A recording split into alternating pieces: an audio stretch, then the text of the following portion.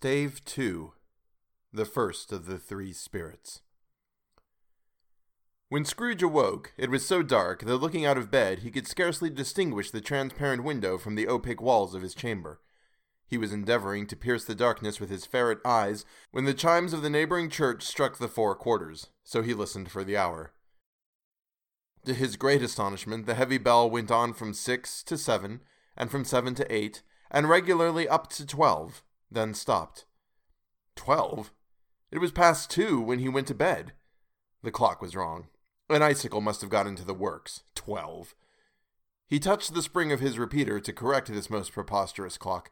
Its rapid little pulse beat 12, and stopped. "Why, it isn't possible," said Scrooge, "that I can have slept through a whole day and far into another night. It isn't possible that anything has happened to the sun, and this is 12 at noon." The idea being an alarming one, he scrambled out of bed and groped his way to the window. He was obliged to rub the frost off with the sleeve of his dressing gown before he could see anything, and could see very little then.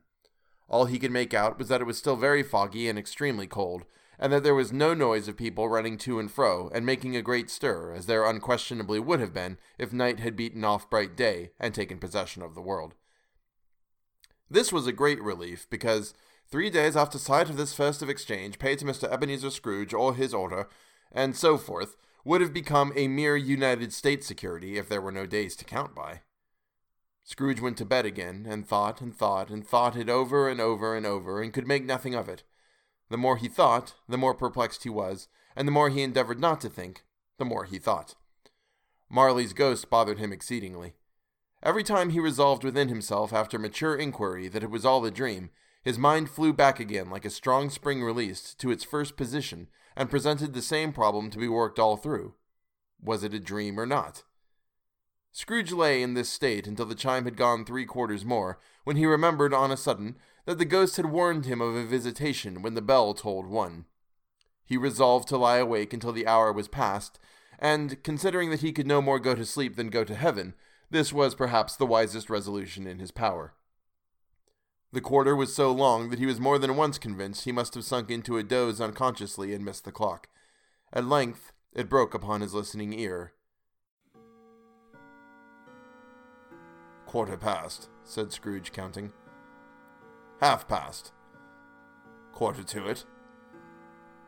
"The hour itself," said Scrooge triumphantly, "and nothing else." He spoke before the hour bell sounded, which it now did with a deep, dull, hollow, melancholy. Light flashed up in the room upon the instant, and the curtains of his bed were drawn. The curtains of his bed were drawn aside, I tell you, by a hand, not the curtains at his feet nor the curtains at his back, but those to which his face was addressed. The curtains of his bed were drawn aside, and Scrooge, starting up into a half-recumbent attitude, found himself face to face with the unearthly visitor who drew them, as close to it as I am now to you, and I am standing in the spirit at your elbow. It was a strange figure like a child, yet not so like a child as like an old man viewed through some supernatural medium, which gave him the appearance of having receded from the view and being diminished to a child's proportions. Its hair, which hung about its neck and down its back, was white as if with age, and yet the face had not a wrinkle in it, and the tenderest bloom was on the skin. The arms were very long and muscular, the hands the same as if its hold were of uncommon strength. Its legs and feet, most delicately formed, were, like those upper members, bare. It wore a tunic of the purest white, and round its waist was bound a lustrous belt, the sheen of which was beautiful. It held a branch of fresh green holly in its hand, and in singular contradiction of that wintry emblem, had its dress trimmed with summer flowers.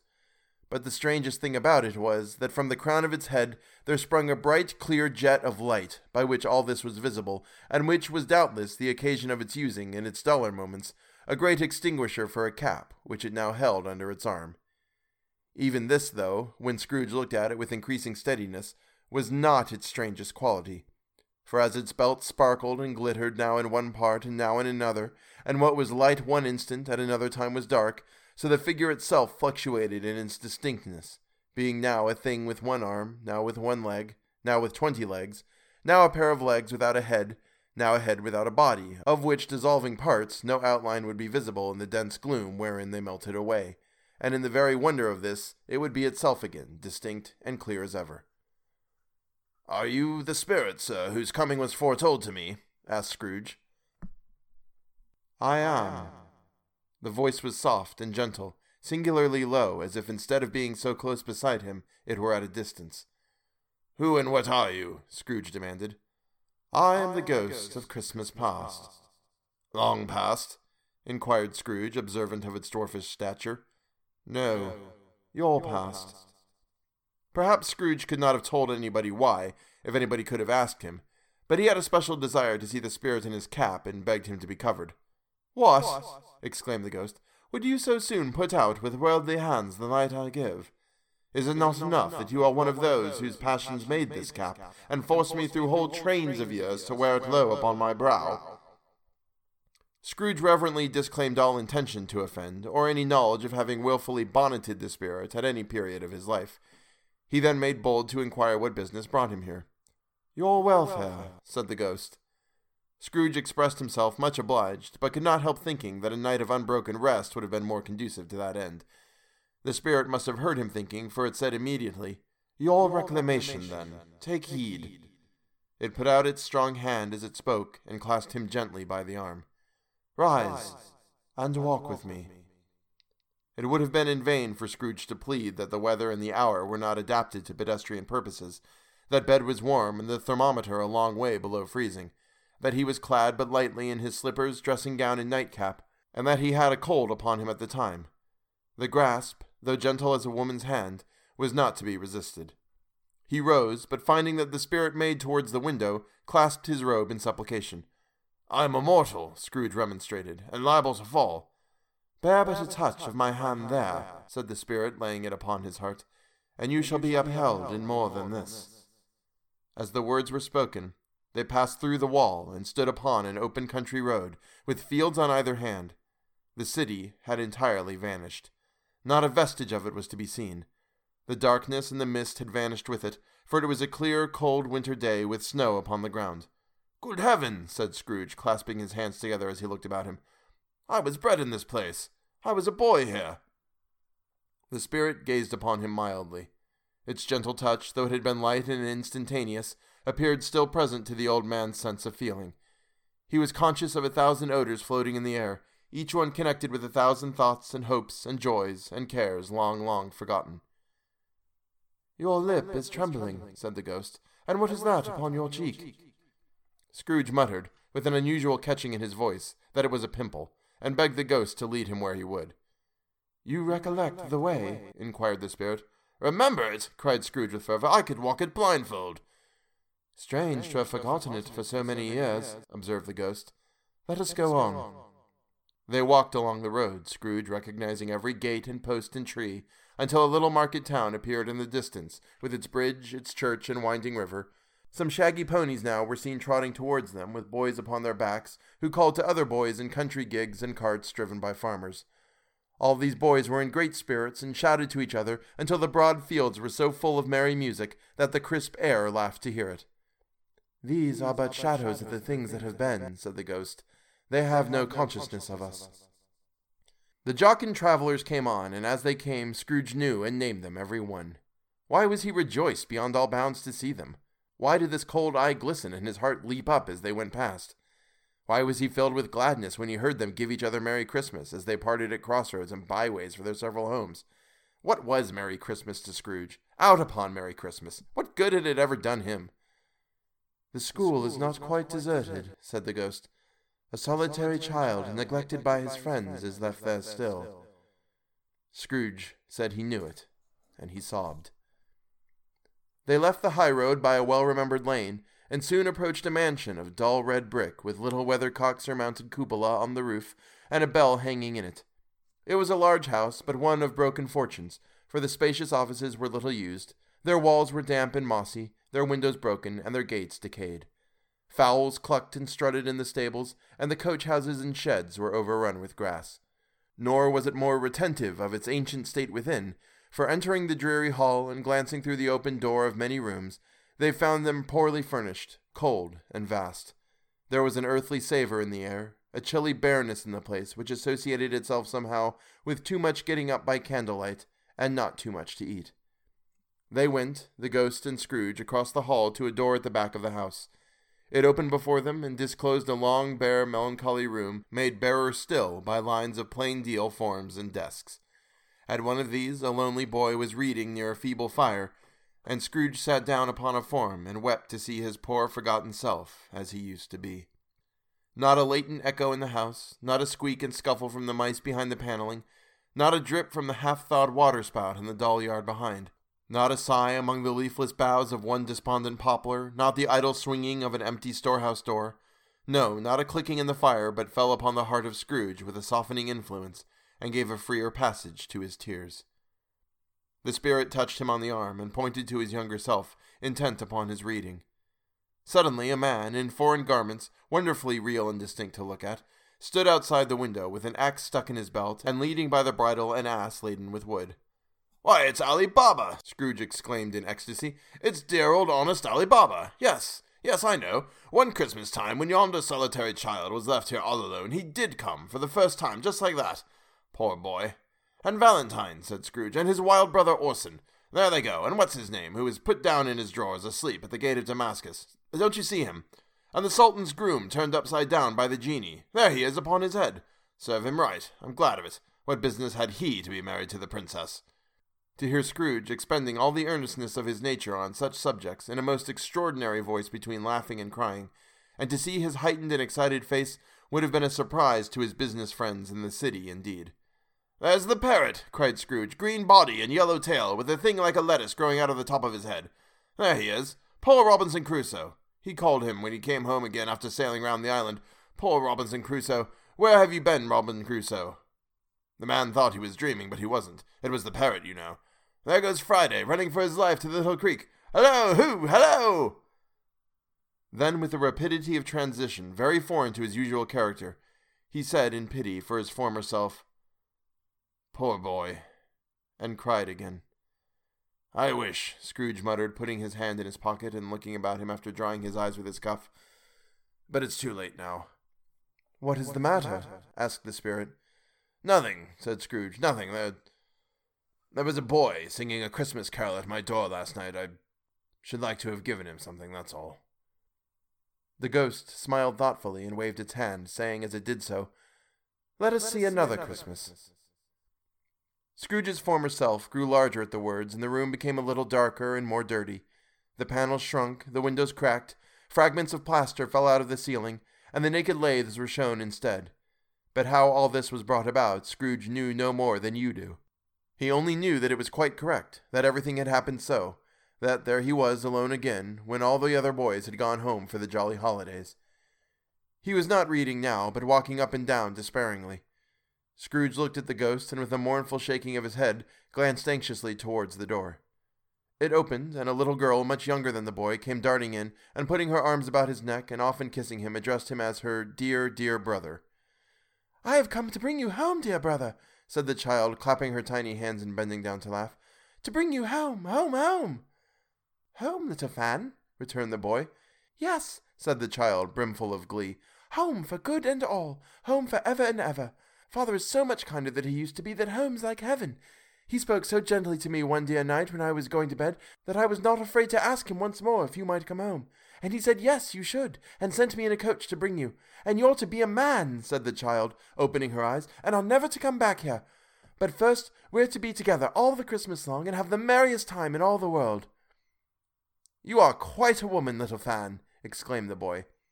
She clapped her hands and laughed, and tried to touch his head, but being too little, laughed again, and stood on tiptoe to embrace him. Then she began to drag him in her childish eagerness towards the door, and he, nothing loath to go, accompanied her. A terrible voice in the hall cried, "Bring down Master Scrooge's box there!" And in the hall appeared the schoolmaster himself, who glared on Master Scrooge with a ferocious condescension, and threw him into a dreadful state of mind by shaking hands with him. He then conveyed him and his sister into the veriest old well of a shivering best parlor that ever was seen, where the maps upon the wall and the celestial and terrestrial globes in the windows were waxy with cold. Here he produced a decanter of curiously light wine and a block of curiously heavy cake, and administered installments of those dainties to the young people. at the same time sending out a meager servant to offer a glass of something to the postboy, who answered that he thanked the gentleman, but if it was the same tap as he had tasted before, he had rather not. Master Scrooge's trunk being by the time tied onto the top of the chaise, the children bade the schoolmaster goodbye, right willingly, and getting into it, drove gaily down the garden sweep, the quick wheels dashing the hoar frost and snow from off the dark leaves of the evergreens like spray. "Always a delicate creature whom a breath might have withered," said the ghost, "but she had a large heart." "So she had," cried Scrooge. "You're right. I will not gainsay it, spirit. God forbid." "She died a woman," said the ghost, "and had, as I think, children." "One child," Scrooge returned. "True," said the ghost. "Your nephew." Scrooge seemed uneasy in his mind, and answered briefly, "Yes." Although they had but that moment left the school behind them, they were now in the busy thoroughfares of a city, where shadowy passengers passed and repassed, where shadowy carts and coaches battled for the way, and all the strife and tumult of a real city were. It was made plain enough by the dressing of the shops that here too it was Christmas time again, but it was evening and the streets were lighted up. The ghost stopped at a certain warehouse door and asked Scrooge if he knew it.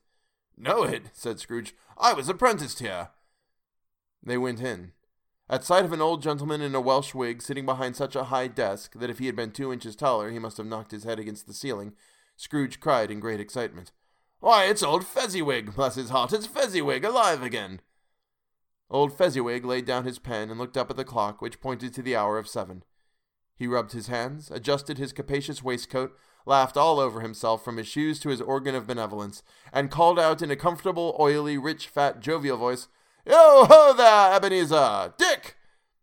Scrooge's former self, now grown a young man, came briskly in, accompanied by his fellow prentice.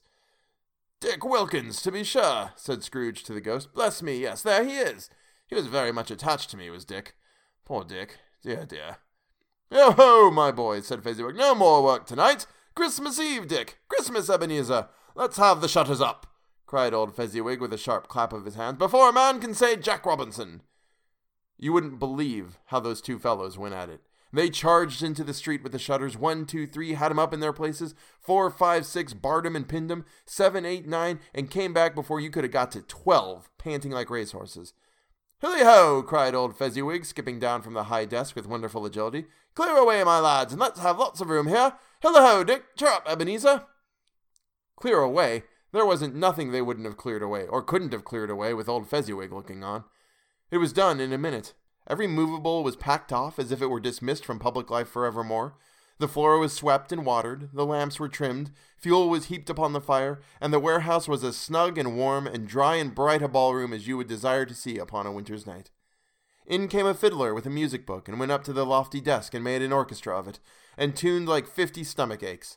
In came Mrs. Fezziwig, one vast substantial smile. In came the 3 Miss Fezziwigs, beaming and lovable. In came the 6 young followers whose hearts they broke. In came all the young men and women employed in the business. In came the housemaid with her cousin the baker. In came the cook with her brother's particular friend, the milkman. In came the boy from over the way who was suspected of not having board enough from his master, trying to hide himself behind the girl from next door but one, who was proved to have had her ears pulled by her mistress. In they all came one after another, some shyly, some boldly, some gracefully, some awkwardly, some pushing, some pulling. In they all came, anyhow and everyhow. Away they all went, 20 couples at once, hands half round and back again the other way, down the middle and up again, round and round in various stages of affectionate grouping. Old top couple always turning up in the wrong place, new top couple starting off again as soon as they got there. All top couples at last, and not a bottom one to help them. When this result was brought about, old Fezziwig, clapping his hands to stop the dance, cried out, "Well done!" and the fiddler plunged his hot face into a pot of porter especially provided for that purpose. But scorning rest upon his reappearance, he instantly began again, though there were no dancers yet, as if the other fiddler had been carried home, exhausted, on a shutter, and he were a brand new man, resolved to beat him out of sight or perish. There were more dances, and there were more forfeits, and more dances, and there was cake, and there was negus, and there was a great piece of cold roast, and there was a great piece of cold boiled, and there were mince pies and plenty of beer. But the great effect of the evening came after the roast and boiled, when the fiddler, an artful dog mind, the sort of man who knew his business better than you or I could have told it him, struck up Sir Roger de Coverley. Then old Fezziwig stood out to dance with Mrs. Fezziwig, Top couple, too, with a good stiff piece of work cut out for them.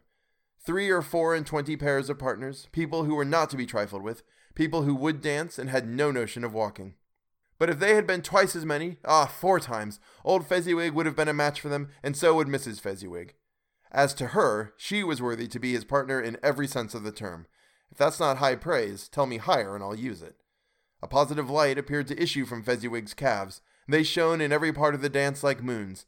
You couldn't have predicted at any given time what would have become of them next, and when old Fezziwig and Mrs. Fezziwig had gone through all the dance, advance and retire, both hands to your partner, bow and curtsy, corkscrew, thread the needle, and back again to your place, Fezziwig cut so deftly that he appeared to wink with his legs, and came upon his feet again without a stagger.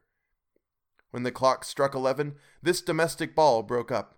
Mr. and Mrs. Fezziwig took their stations, one on either side of the door, and shaking hands with every person individually as he or she went out, wished him or her a Merry Christmas. When everybody had retired but the 2 prentices, they did the same to them, and thus the cheerful voices died away, and the lads were left to their beds, which were under a counter in the back shop. During the whole of this time, Scrooge had acted like a man out of his wits. His heart and soul were in the scene, and with his former self.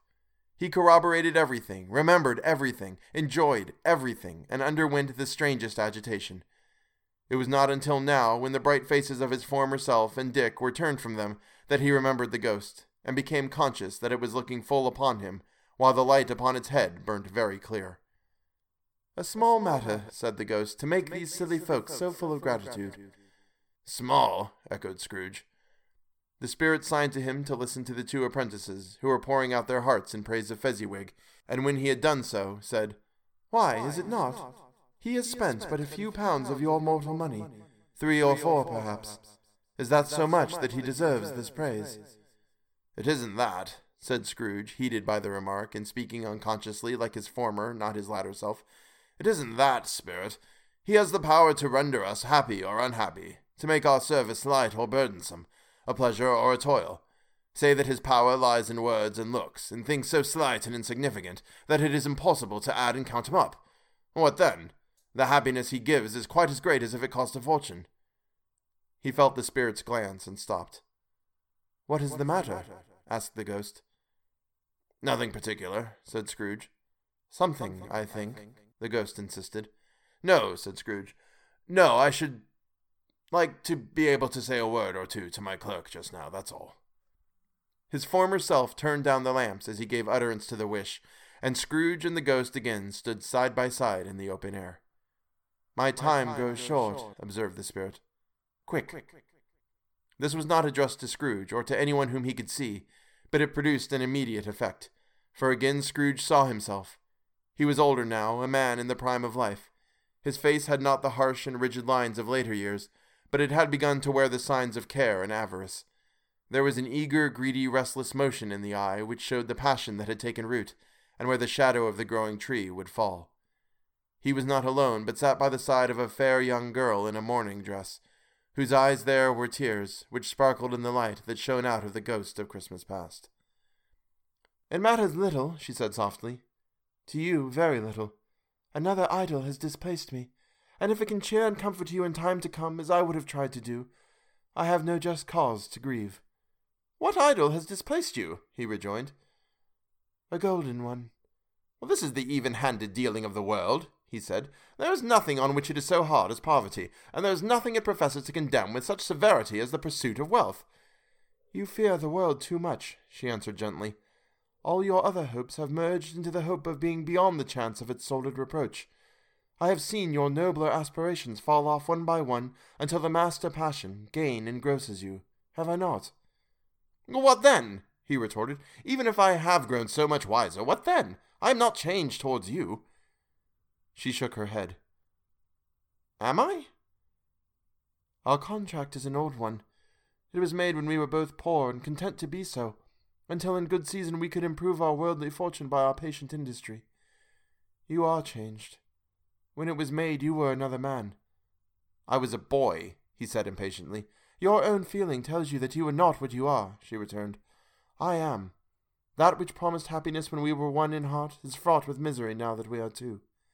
How often and how keenly I have thought of this I will not say. It is enough that I have thought of it, and can release you. Have I ever sought a release? In words, no. Never. In what, then? In a changed nature. In an altered spirit. In another atmosphere of life. Another hope as its great end. In everything that made my love of any worth or value in your sight. If this had never been between us, said the girl, looking mildly upon him with steadiness, tell me, would you seek me out and try to win me now? Ah, no. He seemed to yield to the justice of the supposition in spite of himself, but he said with a struggle, You think not? I would gladly think otherwise if I could, she answered. Heaven knows, when I have learned a truth like this, I know how strong and irresistible it must be. But if you were free today, tomorrow, yesterday, can even I believe that you would choose a dowerless girl, you, who in your very confidence with her weigh everything by gain, or, choosing her, if for a moment you are false enough to your one guiding principle to do so, do I not know that your repentance and regret would surely follow? I do, and I release you. With a full heart, for the love of him you once were. He was about to speak, but with her head turned from him, she resumed. You may, the memory of what is past half makes me hope you will, have a pain in this. A very, very brief time, and you will dismiss the recollection of it, gladly, as an unprofitable dream from which it happened well that you awoke. May you be happy in the life you have chosen. She left him, and they parted. Spirit, said Scrooge, show me no more. Conduct me home. Why do you delight to torture me? One shadow more, exclaimed the ghost. No more, cried the Scrooge, no more. I don't wish to see it. Show me no more. But the relentless ghost pinioned him in both his arms, and forced him to observe what happened next. They were in another scene and place, a room not very large or handsome, but full of comfort. Near to the winter fire sat a beautiful young girl, so like that last, that Scrooge believed it was the same, until he saw her, now a comely matron, sitting opposite her daughter. The noise in this room was perfectly tumultuous, for there were more children there than Scrooge in his agitated state of mind could count, and unlike the celebrated herd in the poem, they were not 40 children conducting themselves like one, but every child was conducting itself like 40. The consequences were uproarious beyond belief, but no one seemed to care.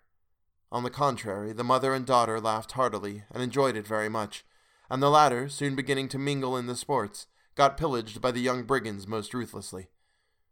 What would I not have given to be one of them? Though I never could have been so rude. No, I wouldn't for the wealth of all the world have crushed that braided hair and torn it down, and for the precious little shoe I wouldn't have plucked it off, God bless my soul, to save my life. As to measuring her waist in sport as they did, bold young brood, I couldn't have done it. I should have expected my arm to have grown round it for a punishment, and never come straight again. And yet I should have dearly liked, I own, to have touched her lips, to have questioned her that she might have opened them, to have looked upon the lashes of her downcast eyes and never raised a blush, to have let loose waves of hair, an inch of which would be a keepsake beyond price. In short, I should have liked, I do confess, to have had the lightest license of a child, and yet to have been man enough to know its value.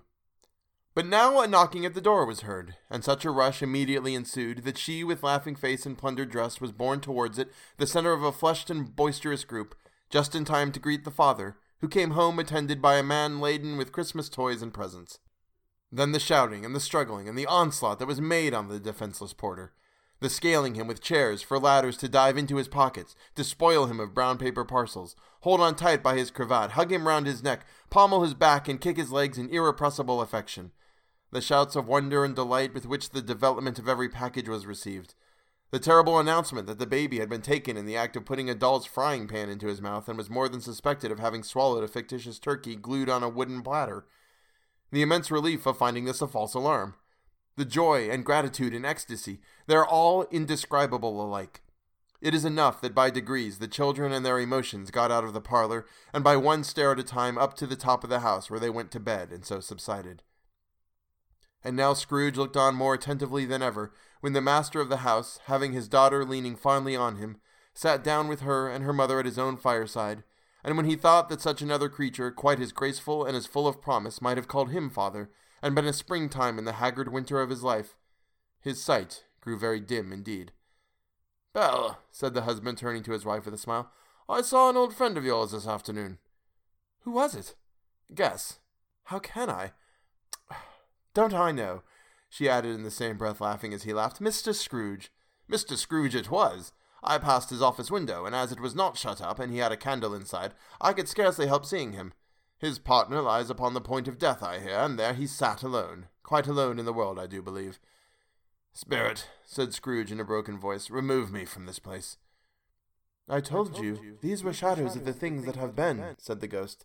"That they are what they are. Do not blame me." "Remove me," Scrooge exclaimed. "I cannot bear it." He turned upon the ghost, and seeing that it looked upon him with a face in which in some strange way there were fragments of all the faces it had shown him, wrestled with it. "Leave me! Take me back! Haunt me no longer!" In the struggle, if that can be called a struggle, in which the ghost, with no visible resistance on its own part, was undisturbed by any effort of its adversary, Scrooge observed that its light was burning high and bright, and dimly connecting that with its influence over him. He seized the extinguisher cap, and by a sudden action pressed it down upon its head. The spirit dropped beneath it, so that the extinguisher covered its whole form. But though Scrooge pressed it down with all of his force, he could not hide the light which streamed from under it in an unbroken flood upon the ground. He was conscious of being exhausted and overcome by an irresistible drowsiness, and further, of being in his own bedroom. He gave the cap a parting squeeze in which his hand relaxed, and had barely time to reel to bed before he sank into a heavy sleep.